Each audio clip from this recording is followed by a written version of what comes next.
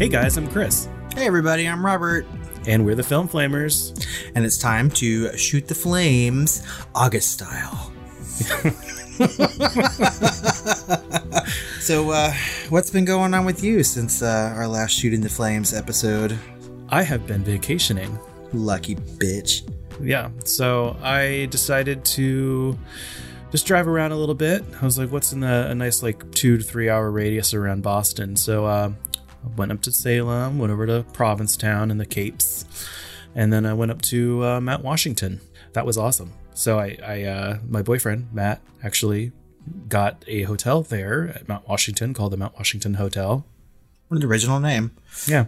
And so it turns out it's one of the most haunted places in New England, theoretically. And watched the Ghost Hunters episode and listened to a lore podcast episode about the history of the haunting of, Mount Washington Hotel as well as Mount Washington itself. And took a lot of creepy pictures. And that was fun. I think we're going to share some of those on Instagram. That's right. So listeners, look to our Instagram feed this week after the release of Shooting the Flames, and you can check out some of the creepy pictures that Chris took from his New England travels. It was quite a pleasant surprise because I didn't expect to have a haunted vacation, but that's what ended up happening. And, when you were sending me the pictures, I was super jealous. I was just like, you know what?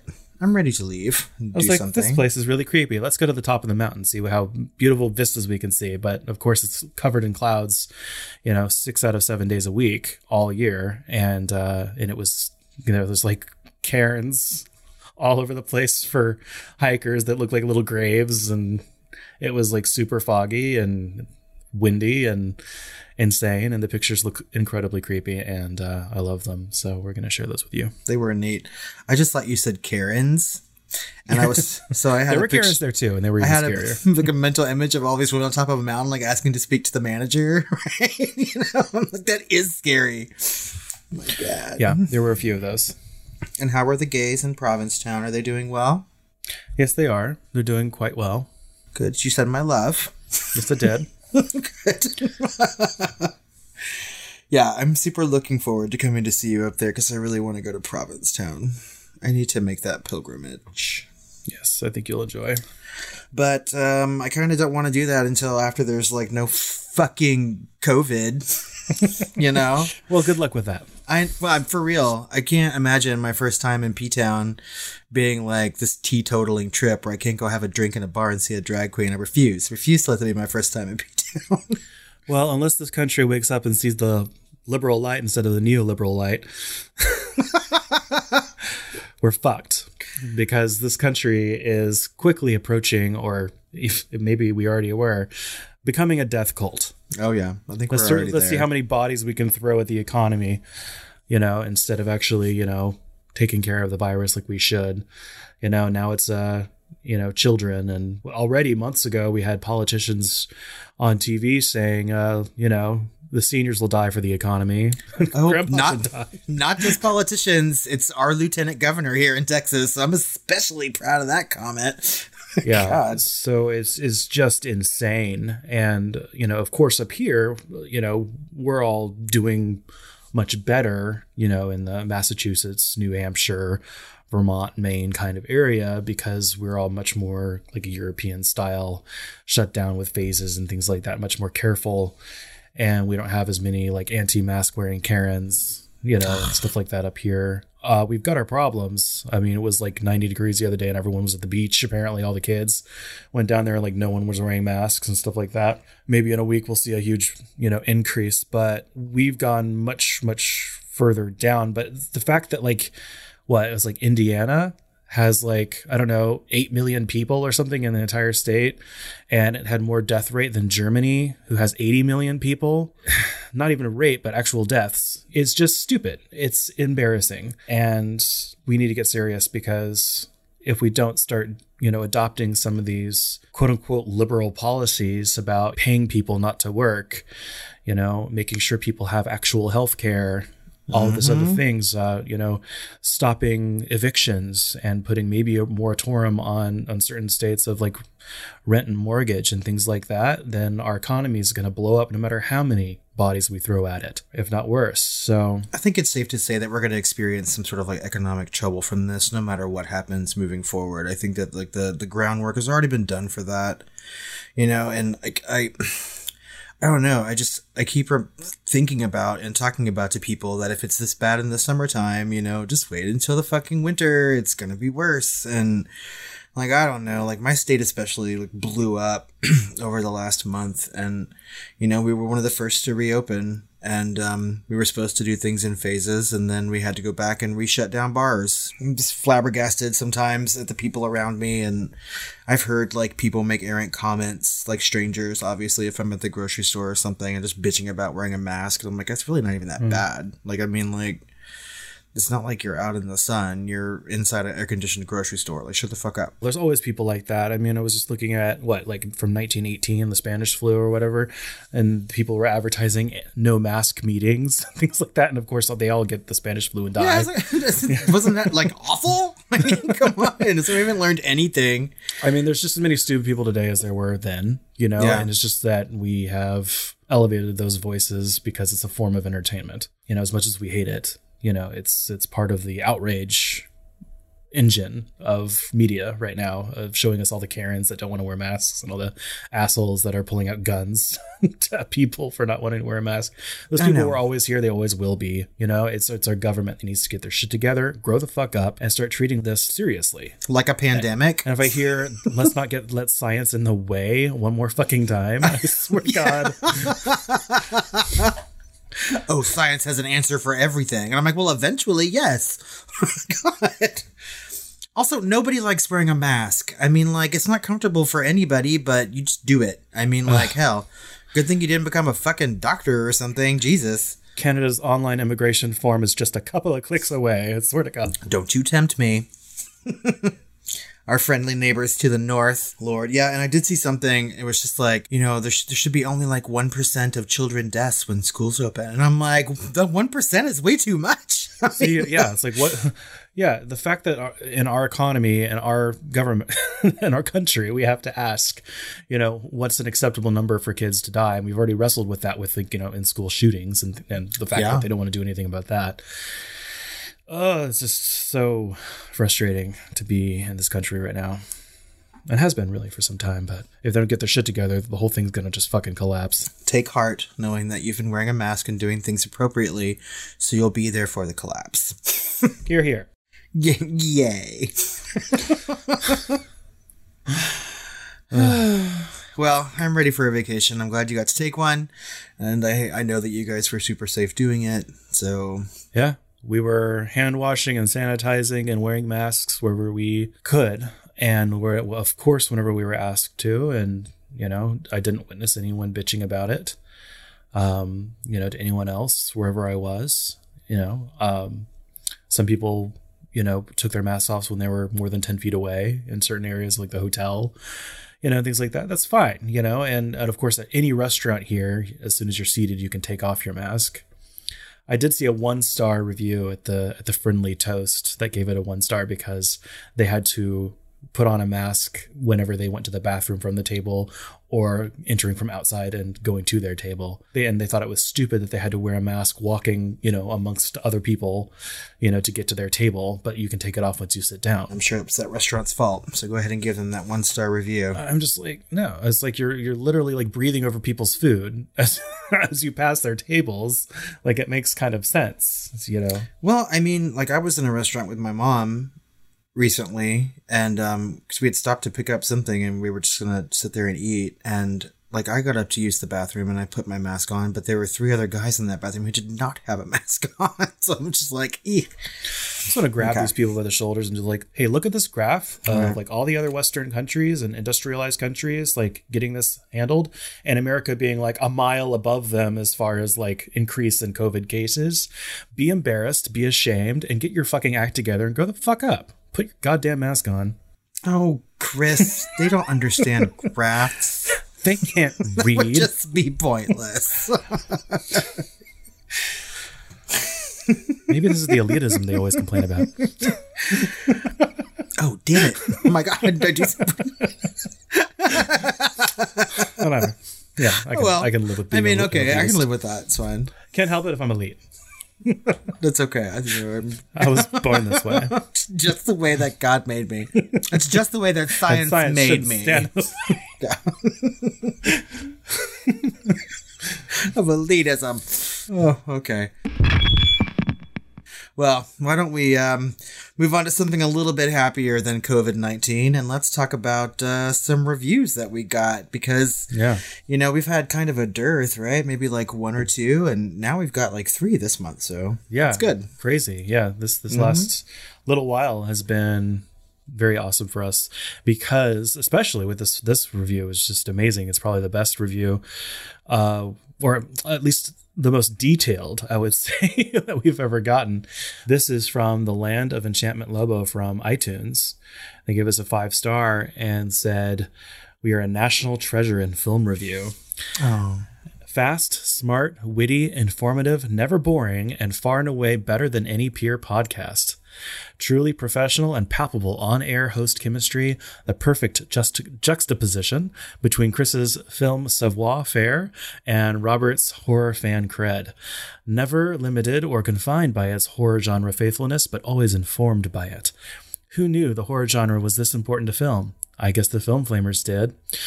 I feel like you guys are 5 minutes from stardom. We'll always be able to say, we remember you when. As there are no small parts, there are no small podcasts. You're already stars to your fans. A Nightmare on Elm Street, 80s nostalgia galore and abounding in Freddy folklore. Who would win, Freddy or Jason, etc.? Robert, deny us your expertise no longer. Jurassic Park, PG-13 horror at its finest, and a horror score for the ages, Chris. Forever incomplete until the Film Flamers give us their deep dive, which apparently will happen this August." So, wow. Yeah.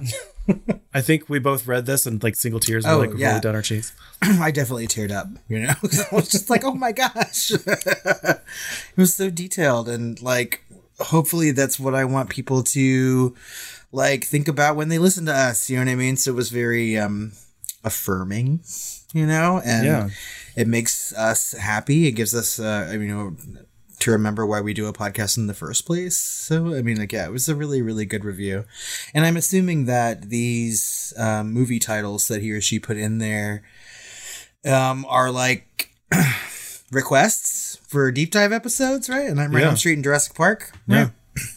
And so, yes, you are correct, Land of Enchantment Lobo. We are doing Jurassic Park this August. So this month. And A Nightmare on Elm Street was definitely something that we want to cover, but for whatever reason, we haven't put it on the docket quite yet. Because I kind of feel like if we start down that road of doing A Nightmare on Elm Street, I'm going to want to do them in like some sort of rapid succession, right? I can't just talk about A Nightmare on Elm Street. I have to talk about a lot of them. Well, like we're doing, different things a year apart. So like I think next year we might be doing Alien Resurrection and Alien 3. As well as some others. So I think that, doing a yearly Nightmare on Elm Street or, the first 2 1 year and the next 2 the next year would be fine. It would definitely keep us in business for many years to come, right? So, we haven't even started doing the Halloween genre, the Halloween franchise or, hell. Or the Hellraiser franchise, right? Or the Hills Have Eyes franchise. Yeah, there's lots of franchises we could get into, but thank you so much for that review. Like, we really, really enjoyed it, and it really meant a lot to us. We also got a couple reviews from Facebook. Laura on there said, "I don't watch a lot of horror movies, mostly thriller and horror adjacent, but I love this podcast. So funny and entertaining." So thank you so much, Laura. Yes.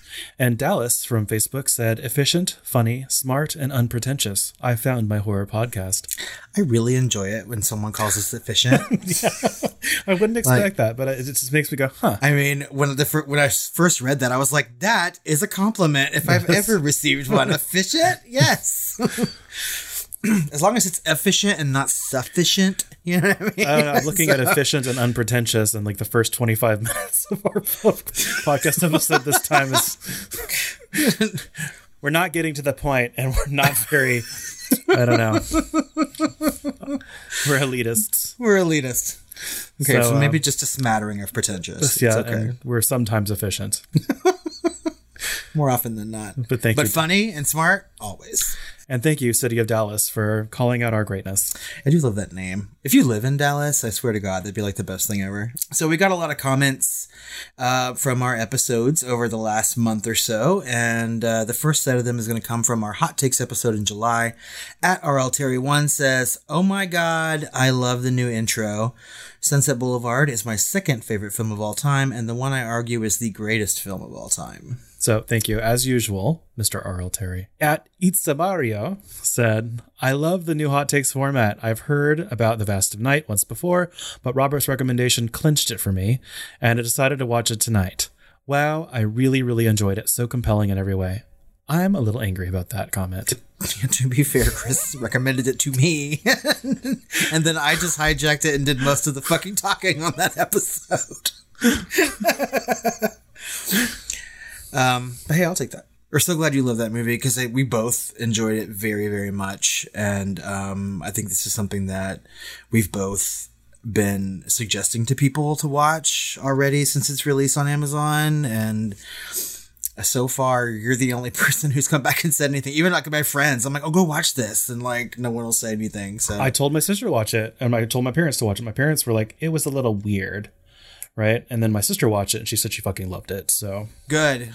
Thank you, Penelope. Yeah, she just told me in the last couple days. So Nikki at Philly Engineered says, "Yes, Robert, you watched it. I knew you'd love it. Great episode, guys. Love the format. Lots of new movies for us to watch." And I believe she's talking about The Long Kiss Goodnight, right? Right. Yeah. Because she sort of like called me out on Twitter after one random Shooting the Flames episode where I said I hadn't seen Long Kiss Goodnight, or maybe we were talking about The Lion in Winter, The Ghost in the Darkness. I forget where we talked about The Long Kiss Goodnight, but yeah, I did love it. Loved it very, very much. It's going to be like on my Christmas movie watch list till the end of time now. Awesome. Excellent movie. Happy.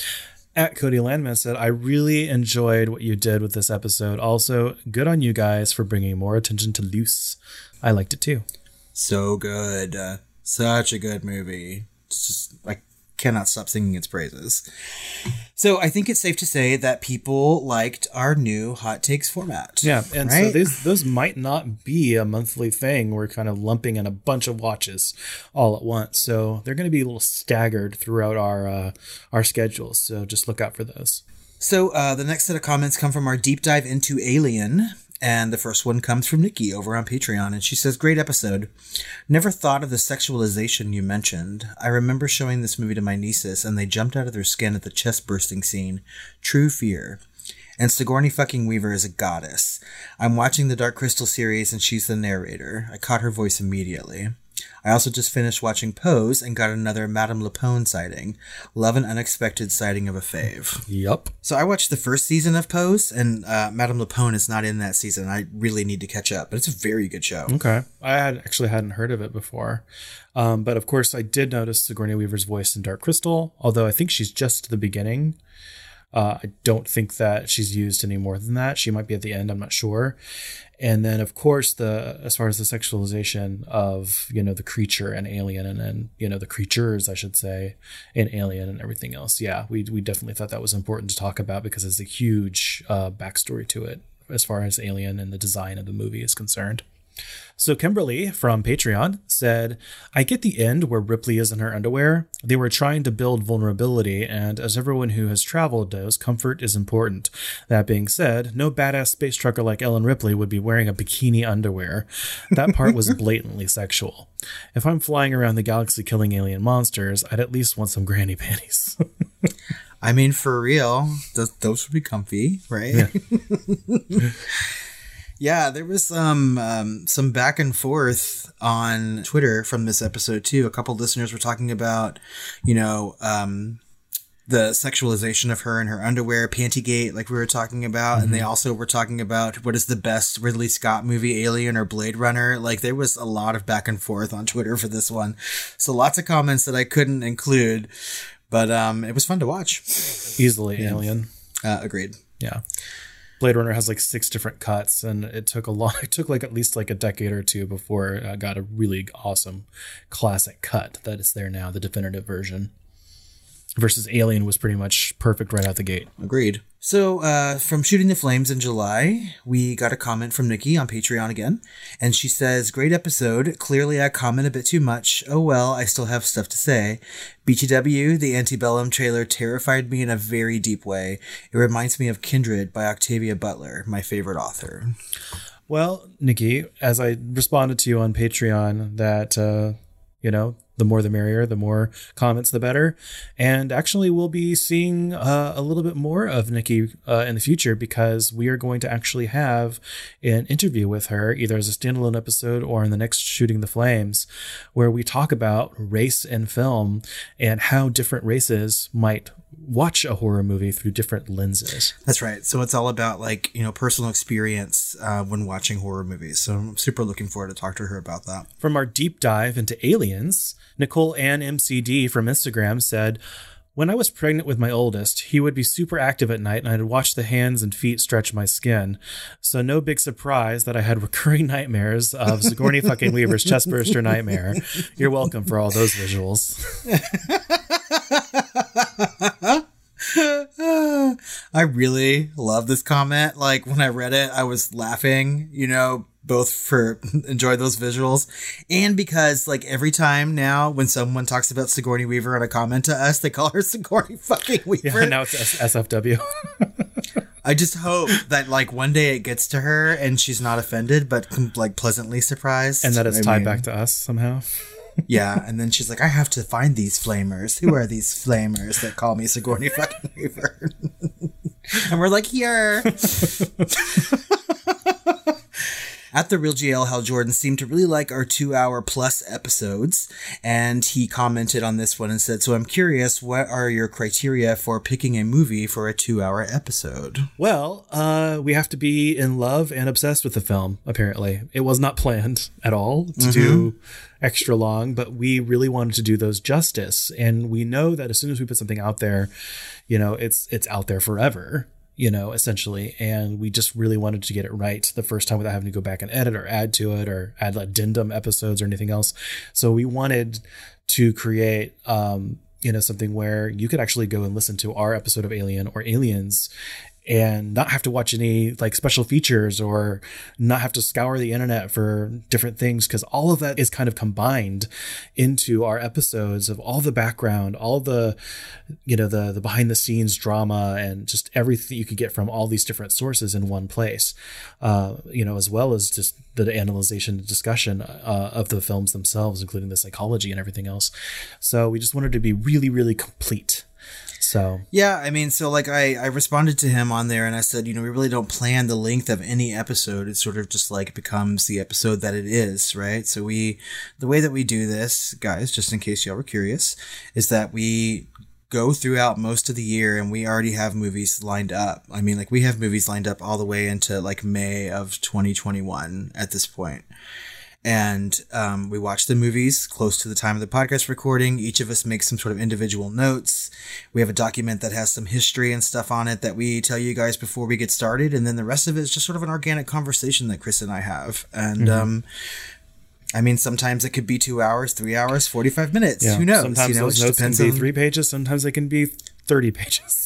Yeah, and so it really just depends on the movie and how we viewed it at that particular time. And I think, like Chris just said very well just then, that we both like Alien and Aliens, if not the entire franchise, and we just had a lot to say about it. And there's going to be some movies coming up here pretty soon that I think will probably also cross that 2-hour mark, So yeah, just have to wait and see. We also got some questions, our first being from Jay Carbon. Just watched Anaconda with J-Lo and Ice Cube, and it weirdly holds up, in my opinion, after all this time. I also remember enjoying the sequels to this movie. It got me wondering, would you guys do a top 10 of creature features? Horror revolving around animals, creatures, and monsters? And if you've already done this, I'm a terrible fan and will go now flog myself. I don't think that we have. We haven't. No need to flog. You notice how I wasn't even sure. I shall be the Film Flamers historian. Yeah, so we were thinking about doing a top 10 aliens and a top 10 monsters, maybe a top 10 like animal creatures, like, you know, Cujo and the lions from, you know, the Ghost and the Darkness lions, you know, would have been, you know, good contenders for those types of things. And there's plenty of top 10 fodder for those that we might get to someday, I'm sure. You know, right now we tend to lean into, instead of individual like characters or creatures, we're leaning to top 10s that feature actual movies, right? So like the top 10, you know, alien horror movies is what we just released last week, you know, and rather than like top 10 aliens in film, right? So that's kind of what we are leaning towards, but I can definitely see us doing a top 10 creatures. And I could see us doing a top 10 animals as sort of a separate top 10. Yeah. You know, I don't think that I would lump them in together. I would keep animals very separate and then do creature features like just on its own. Oh, definitely. Yeah. Yeah. We could do a top 10 like giant monster thing, you know, top 10 aliens easily, but they would probably end up mirroring our top 10 alien horror films, right? And I mean, just to like whet your appetite, we did have on the docket at some point a top 10 small creatures, right? So yeah, I mean, like these are things that we're already thinking of, so definitely stay tuned because these will happen. Yeah, for sure. So there was like the face hugger, and then there's like like the little creatures from that Guillermo del Toro film, the tooth stealer things, and gremlins and critters, and like, yeah, we were gonna have this whole like small creature top 10, the ones that can actually hide under your bed. You just went through the top 5. Like, now we don't have to do it. There. Done. Finished. Look for that on Letterboxd. So Nikki again from Patreon said, I'm dying to know who your favorite Muppets are. The suspense is killing me. In what episode were we talking about Muppets? Oh, you called someone Muppety. It was Alien, wasn't it? Probably like, aliens, or yeah, because you called Veronica Cartwright Muppety. No, I think it was the actual alien that chest bursted. It looks around and it looks really cool, and then it kind of Muppets itself off the table. I don't know. There's lots of Muppety things going on. Oh, I think I might have called Bill Paxton like the emotional capacity of a Muppet or something. I mean, it's possible. I know Muppets came up somewhere. Just so you know, Nikki. The emotional excitability of a Muppet, rather. I have a thing where when I meet people, and especially on like first dates, way before I was married, I would always ask people like, what's your favorite movie and who's your favorite Muppet? Because I think you can learn a lot about a person just based on those two questions. It's like really easy, like answer these two things and then we'll get into something else just so I know, like, you know, who you are. That's right. It was a conversation because we were like, yeah, if it's like Miss Piggy and then your favorite alien movie is like Alien Resurrection, then run the other away. Yeah. I mean, I always know what kind of, I mean, this sounds terrible. I always knew what, you know, who I was on a date with if I asked a guy, who's your favorite Muppet? And he's like, Miss Piggy. And I'm like, diva. Okay. You know, I mean, like, I'm too much of a diva for this relationship already. So the two of us together are not going to go well. So. All right. Well, next question. We didn't answer it. Who's your favorite Muppet? That's right. It's a secret forever. No. I was just going to What, Miss Piggy? Miss Piggy's your favorite Muppet? No. I think I'm basic. I think it's got to be Kermit. And I think I have a close favorite with, like the old man in the balcony. Yeah, I like them a lot too. Those are good answers. I mean, Kermit's a good answer. It's not basic, you know? Like, since you have a follow-up to it, you're like, also this one. Like, sometimes I would ask that question and they would look at me in such a way and be like, Kermit. And I'm like, oh my God, you don't even know a second Muppet, do you? Like, and I also have love in my heart for the Swedish Chef, but I think that's your spirit animal, so... The Swedish Chef and Beaker are my two favorite Muppets, like, of all time. I just love them so much. And... yeah, and yeah, me. Yeah, so I'm like the two fucking Muppets that you can't understand a word that's coming out of their mouth. I'm like, oh, I just love them.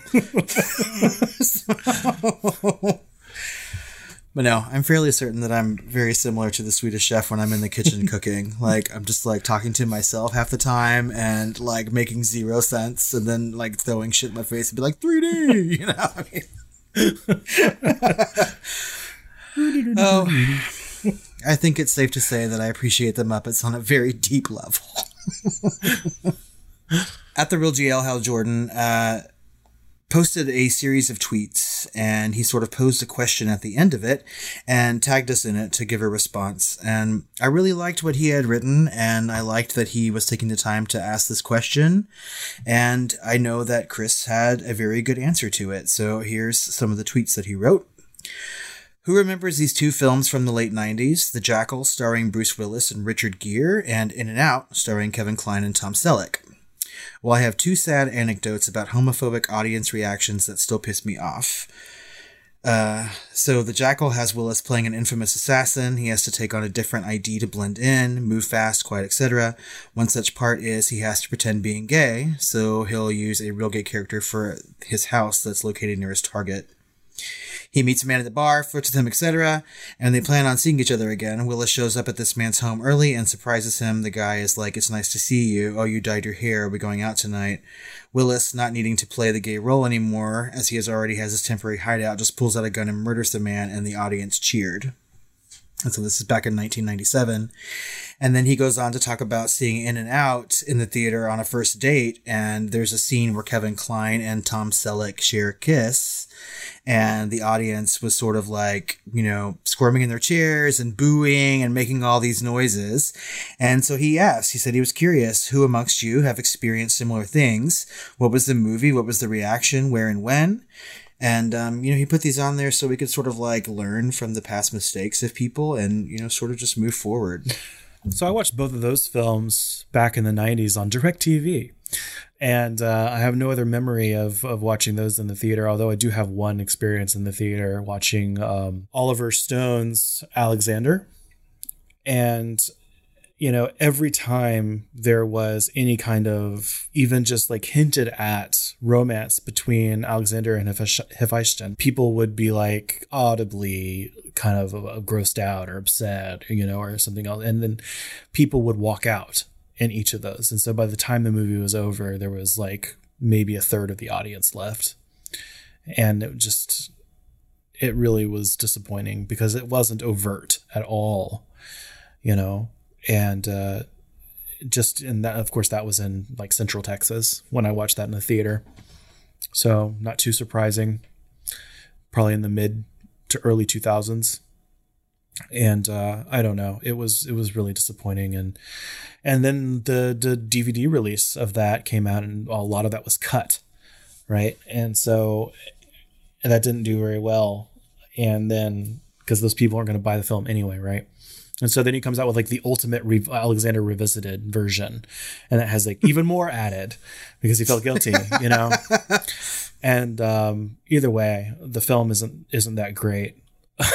But it was finally interesting to see Alexander and Hephaestion kind of in a more realistic, more historical way. I have not seen this movie, yet. I know you've talked about it to me several times, and it's probably something that I need to watch. But again, this is probably something that I'll only watch if I'm with you. Well, then Troy kind of like learned something from it. I think Troy came out after, maybe before. I'm not sure, but I think it was actually changed. Like Achilles' lover with a similar name, I believe, into his nephew or his cousin or something. And, I didn't realize that at the time. I wasn't as well versed in, history of the epics or anything. But of course that movie did very well, especially in its director's cut, which is actually a phenomenal film if you watch the director's cut version of it.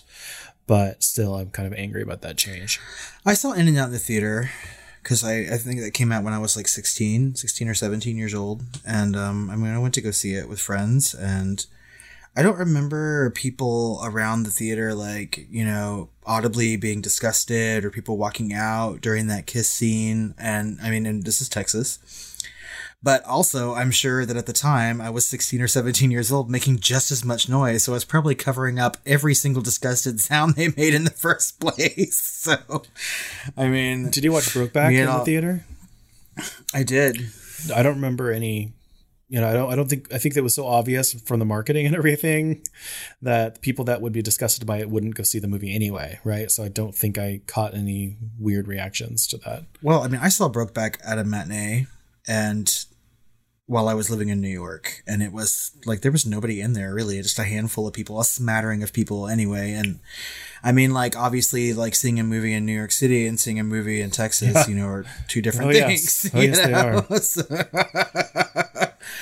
But yeah, I mean, I can't think of a time where I was in a movie where people, you know, made comments or acted in a certain way because of a gay subplot or moment or character, right? But I mean, and I've seen things like I saw Tu Wong Fu in the theater when I was younger, but I don't know. I oftentimes go to the movies during the day when it's not very crowded, so I don't have to deal with a lot of other people and their bullshit anyway. Yeah. So, but I really appreciated that question, and thank you for tagging us in there. And I hope that Chris's answer was good, because like it's an actual moment that he could share. Yeah. We got some new patrons. Yay, we have new patrons, plural. Yeah, just like our reviews, we got 3 new patrons this month, which is just insane. And we're very happy to have you for our community and our polling and everything else we do over there. And first up is Amber Couch, who joined us in the Film Flamer tier. And Amber actually sent us a long message when she became a patron, mentioning that Interview the Vampire was one of her favorite movies. And she sent us actually an actual link to the musical, which I didn't think existed. It only ran for a little while, and then it was kind of shut down. Mm-hmm. And the music was actually like composed by Elton John, of all people. And I had no idea there was like a record of it out there, but she sent me the YouTube link, and it's I'll be sure to include it in the show notes. Yep, and it has like made it to like the top of my watch list. I cannot wait to sit down and like watch this, but I have to be in like the right frame of mind for that musical, so I'm super ready. We also have Kimberly joining our Patreon family at the Film Sparker level. And Nina Yanez at the Film Sparker level as well. Welcome to both of you. That's right. We really appreciate all the support over there on Patreon, guys. And I mean, like Chris said, like we've never had a month where we had 3 new patrons and all these reviews. Like I think that July was a pretty big month for us here at the Film Flamers. Yeah. And speaking of patrons, we do need to shout out Ben Gonzalez as well as Amber Couch for being in the Film Flamer tier or above. And so thank you for continuing to support us at that level. It's very, very important to us, and we're very appreciative. That's right. Horror news. So I read an article that made me very excited, because a horror movie that I love from my youth that probably made me a little bit more gay is going into a new format that's definitely going to make me a little bit more gay. And that is The Lost Boys from 1987 is headed to Broadway as a musical. And Malcolm McDowell is in talks to play Max. That's right. So like the head vampire guy, I mean, spoiler alert if you haven't seen The Lost Boys, but yeah. So I definitely will go and see this particular musical. I like horror musicals in general. And so like, I definitely want to see like, because you know damn well they're going to play up some of like the homoeroticism of The Lost Boys on a musical stage. They have to, but with all their dance. However, so the music and lyrics are being written by the guy who wrote Cry Little Sister from The Lost Boys, right? Wow. Yeah. So I don't know. That's exactly right. What? Wasn't that on your top 10 like creepy songs or something? I think it was either on my top 10 creepy love songs or my top 10 pop songs from horror movies, or both, you know? So either way, Ben Stiller has optioned Stephen King's Rat to direct and star. Yeah, so I recently in a Shooting the Flames episode talked about reading If It Bleeds. It's like the new collection of Stephen King's short novels, and Rat is one of them. And like his work is being picked up and optioned like left and right these days. And this is just one of many. So Ben Stiller has optioned this one about a writer going to a cabin to write a novel, and he sort of rescues a talking rat who will grant him, you know, the wish to finish a book. And Ryan Murphy has optioned a short novel from that same collection, and I mean, it's just a lot. So, I mean, and it was a really good book. So if you guys haven't read it yet, go check it out, and look forward to Ben Stiller talking to a evil rat pretty soon. I'm thinking about the Christopher Pike stuff that Mike Flanagan's doing, and I just want him to read a season of Passage and make that into like a Netflix like 3-hour movie or miniseries. That would be amazing. This is what Twitter is for. Shall we start barraging him with tweets? Yes, please. Okay. I'm on it. You shall have that movie. If I have to find that talking rat and make some sort of deal. Do whatever you have to. Wolfman casts Ryan Gosling and Lee Whannell to direct.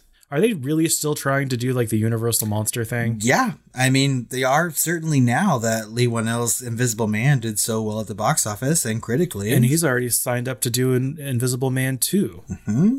Yet he's also doing Wolfman. Okay. And he's great. And I loved Invisible Man. I don't know that there needs to be a sequel. I also don't know that we need a Wolfman. And I also really want him to do an Upgrade sequel instead. Which is like, why don't you get to the heart of this conversation already? I mean, because I would love to see a Wolfman with Ryan Gosling. I would just like to see Ryan Gosling. I mean, either it's like Wolfman or porn or whatever. And would it be his first horror movie? I mean, I guess he's done some horror adjacent work. Would you consider Blade Runner to be horror adjacent? Yes. Adjacent. Very adjacent. And let's not forget that we talked about the Dracula reboot in a news piece several episodes ago that's being directed by Karan Kusama. So, I mean, like they are still trying to do the Universal thing. I think they learned a lesson from that terrible, terrible Mummy movie with Tom Cruise, and they're really going in the right direction now by finding good directors and good actors to make good movies. So ending our news segment with some sad news, as we've been doing way too often lately, we have to say rest in peace to John Saxon. And he is a familiar face from Black Christmas, A Nightmare on Elm Street, and so much more. Yeah, definitely a staple in like late 70s, early 80s horror, and just a well-respected actor. And I think that he will be, severely missed by the horror community. Yeah. He was in several Nightmare on Elm Street movies, including Nightmare on Elm Street 3 Dream Warriors, one of your favorites, as well as A New Nightmare. And New Nightmare. And he was also in From Dusk Till Dawn. Mm-hmm. Which I don't remember, but... Me either. I haven't watched that movie in a long time, so maybe some refreshing is due. Coming soon. First on the docket is Possessor. And this one is directed by Brandon Cronenberg, and that's, of course, the famed Cronenberg's son. But this film looks more like Kubrick, and it stars Jennifer Jason Leigh and apparently Sean Bean. I was looking at the cast list, and the trailer is super creepy and weird. So check it out. It also stars Christopher Abbott, who I think is super dreamy from the movie Piercing that I liked a lot, like from a couple years ago. So I'm always happy to see him pop up in horror movies. Yeah, and this is a kind of a sci-fi horror thing. Looks kind of like upgradey, Avatar-y kind of interesting weirdness going on. Yeah, I mean, I can see some of his father's work in here, as well as some Kubrick. I mean, I know it's body horror, obviously. There's lots of sci-fi stuff, which is what, David Cronenberg was sort of like known for, like sci-fi body horror. And I think this movie is supposed to be about like a hitman or that's able to go inside someone else's body to commit these murders. This movie has already shown at festivals. I think it showed at Sundance, and it's supposed to be like ultra violent, lots of sex in it, very bloody. And I'm like, those three things sound like a fucking masterpiece. So sign me up. It's a masterpiece. So next on the list is a Russian horror movie, sci-fi horror movie called Sputnik. And I think it was sort of fortuitous that this trailer was released the month that we did our Alien and Aliens deep dives, because this movie looks really reminiscent of that. This is a Russian language film about people who travel into space and they bring back something that they shouldn't bring back to Earth, that is invading bodies and adapting to life as we know it here on our own planet. And it's really being talked about as kind of like Russia's answer to Alien, 40 years later, but... Yeah, the monster looks really cool. I mean, and I don't think that I've seen a lot of really good Russian horror, so I mean, if you guys have some recommendations for that, I'd like to know about it so I could watch them. But this may be the first time I've looked forward to seeing a Russian horror movie ever. Next up, we've got The Silencing, starring Nikolaj Coster-Waldau from Game of Thrones and Annabelle Wallis, who was actually in Annabelle. Mm-hmm. And this is more of a thriller, but it is, I think this guy's got a missing kid, and he has to go hunting for it, or his wife or something, and it's in the wilderness, this wilderness horror, and there's some podunk people that are maybe part of a weird cult or conspiracy, and they're out in the woods and they're like hunting people and people are disappearing and he has to go find them. Yeah, I mean, I got that from it too. That looks good. I mean, it's just, yeah, I mean, so obviously, like he has a missing child, and a body washes up in a river, and it seems like there are people hunting people for sport, and he thinks that maybe his daughter was involved in this or was taken by them, and he wants to go hunt down the people who are doing the hunting, right? And there's some really good creepy visuals in this trailer. They like fish a body out of the river, so I'm getting a lot of Silence of the Lambs, and it's called The Silencing, you know. So I mean, I don't know how original all of it is, but I like that actor. I think he's really cute, and I just like it when you say his name because I can't say it. Nicholas Coster-Waldau. I don't even know if I'm saying it right. Nicholas Coster-Waldau. Yeah. Wow, maybe I can't say it. Okay, well, maybe it's Nikolai. And the whole time watching this trailer, I was like, who's that woman? And then I was just like, oh, she's from Annabelle, and her name is Annabelle. It's all coming back to me now, like Celine style.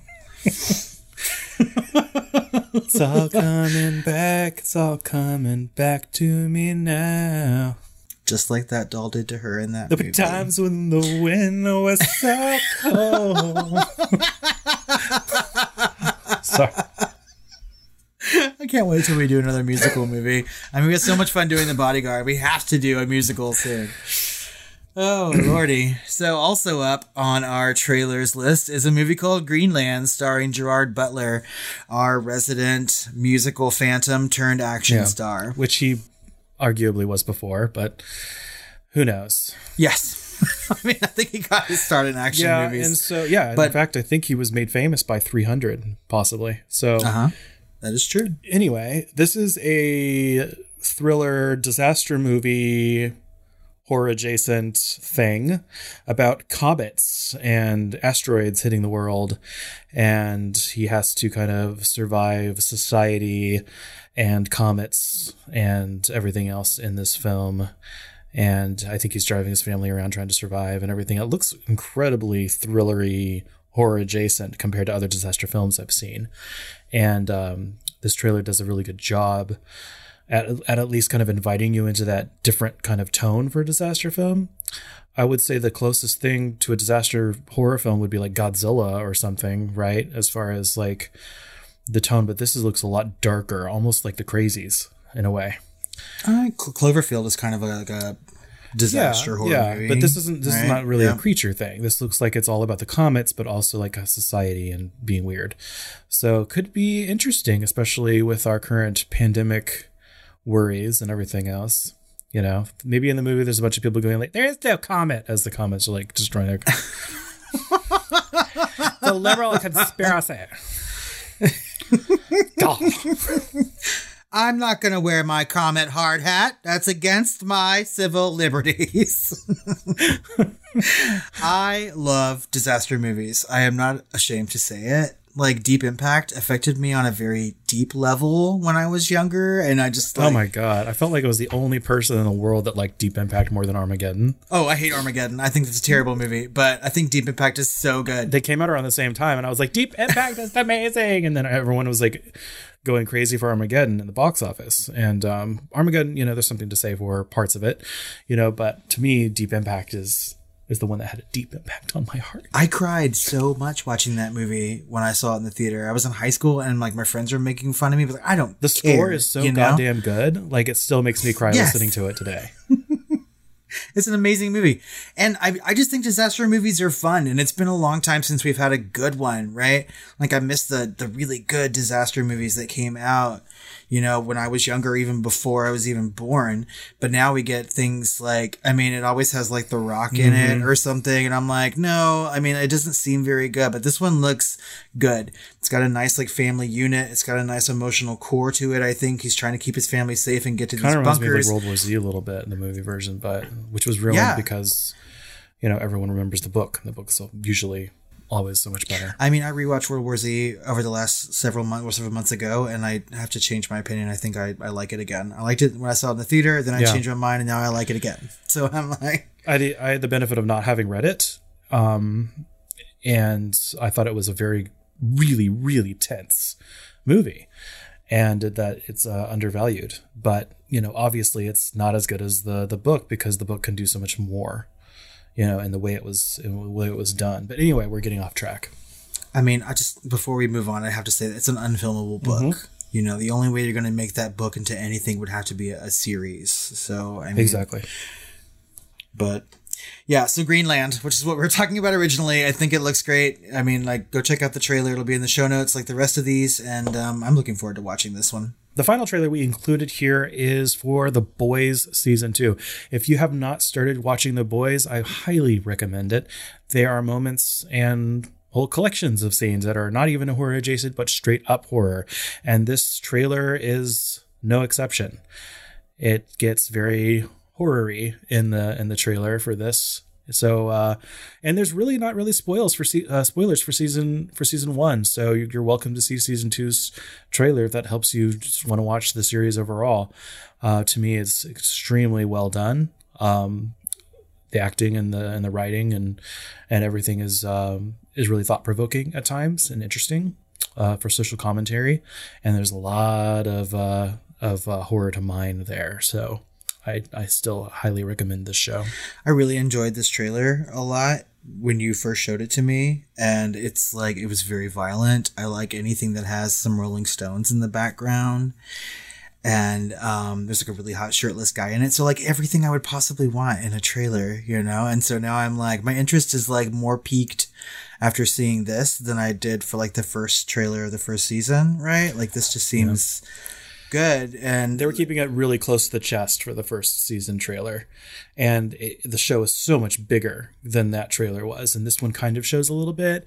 But now they've released, which I might also include in the show notes, they've released a full scene, I guess, and they're in the ocean, and it's one of the government's backed superheroes, and he's like the Aquaman dude, and so he's like having them chased by like 16 great white sharks, and they're in this tiny little speedboat, and then he's riding a whale in front of them, and so he blocks their pass.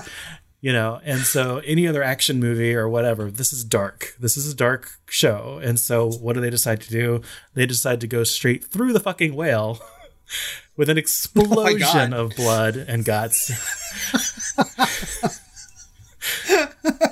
And it's amazing. So you guys just need to get on. Plus Elizabeth Shue is in this, right? Yes, she is in The Boys, and it's some of her best work in decades. I absolutely loved her in this. Okay, yeah. Rob and I just started watching some series, and we're almost done with it. So we're just going to queue up The Boys next. I think it's finally time. So the time has come.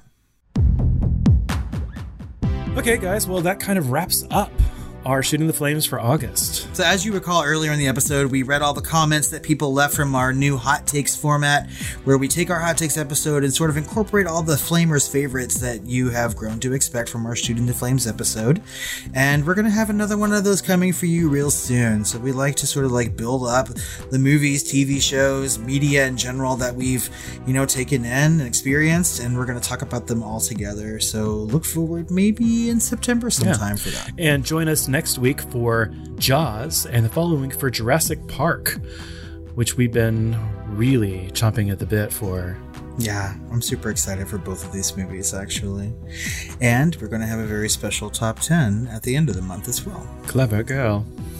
Clever girl. I've been saying that all day at work today because I was working on the fucking Jurassic Park notes. I was like, clever girl. Mm-hmm.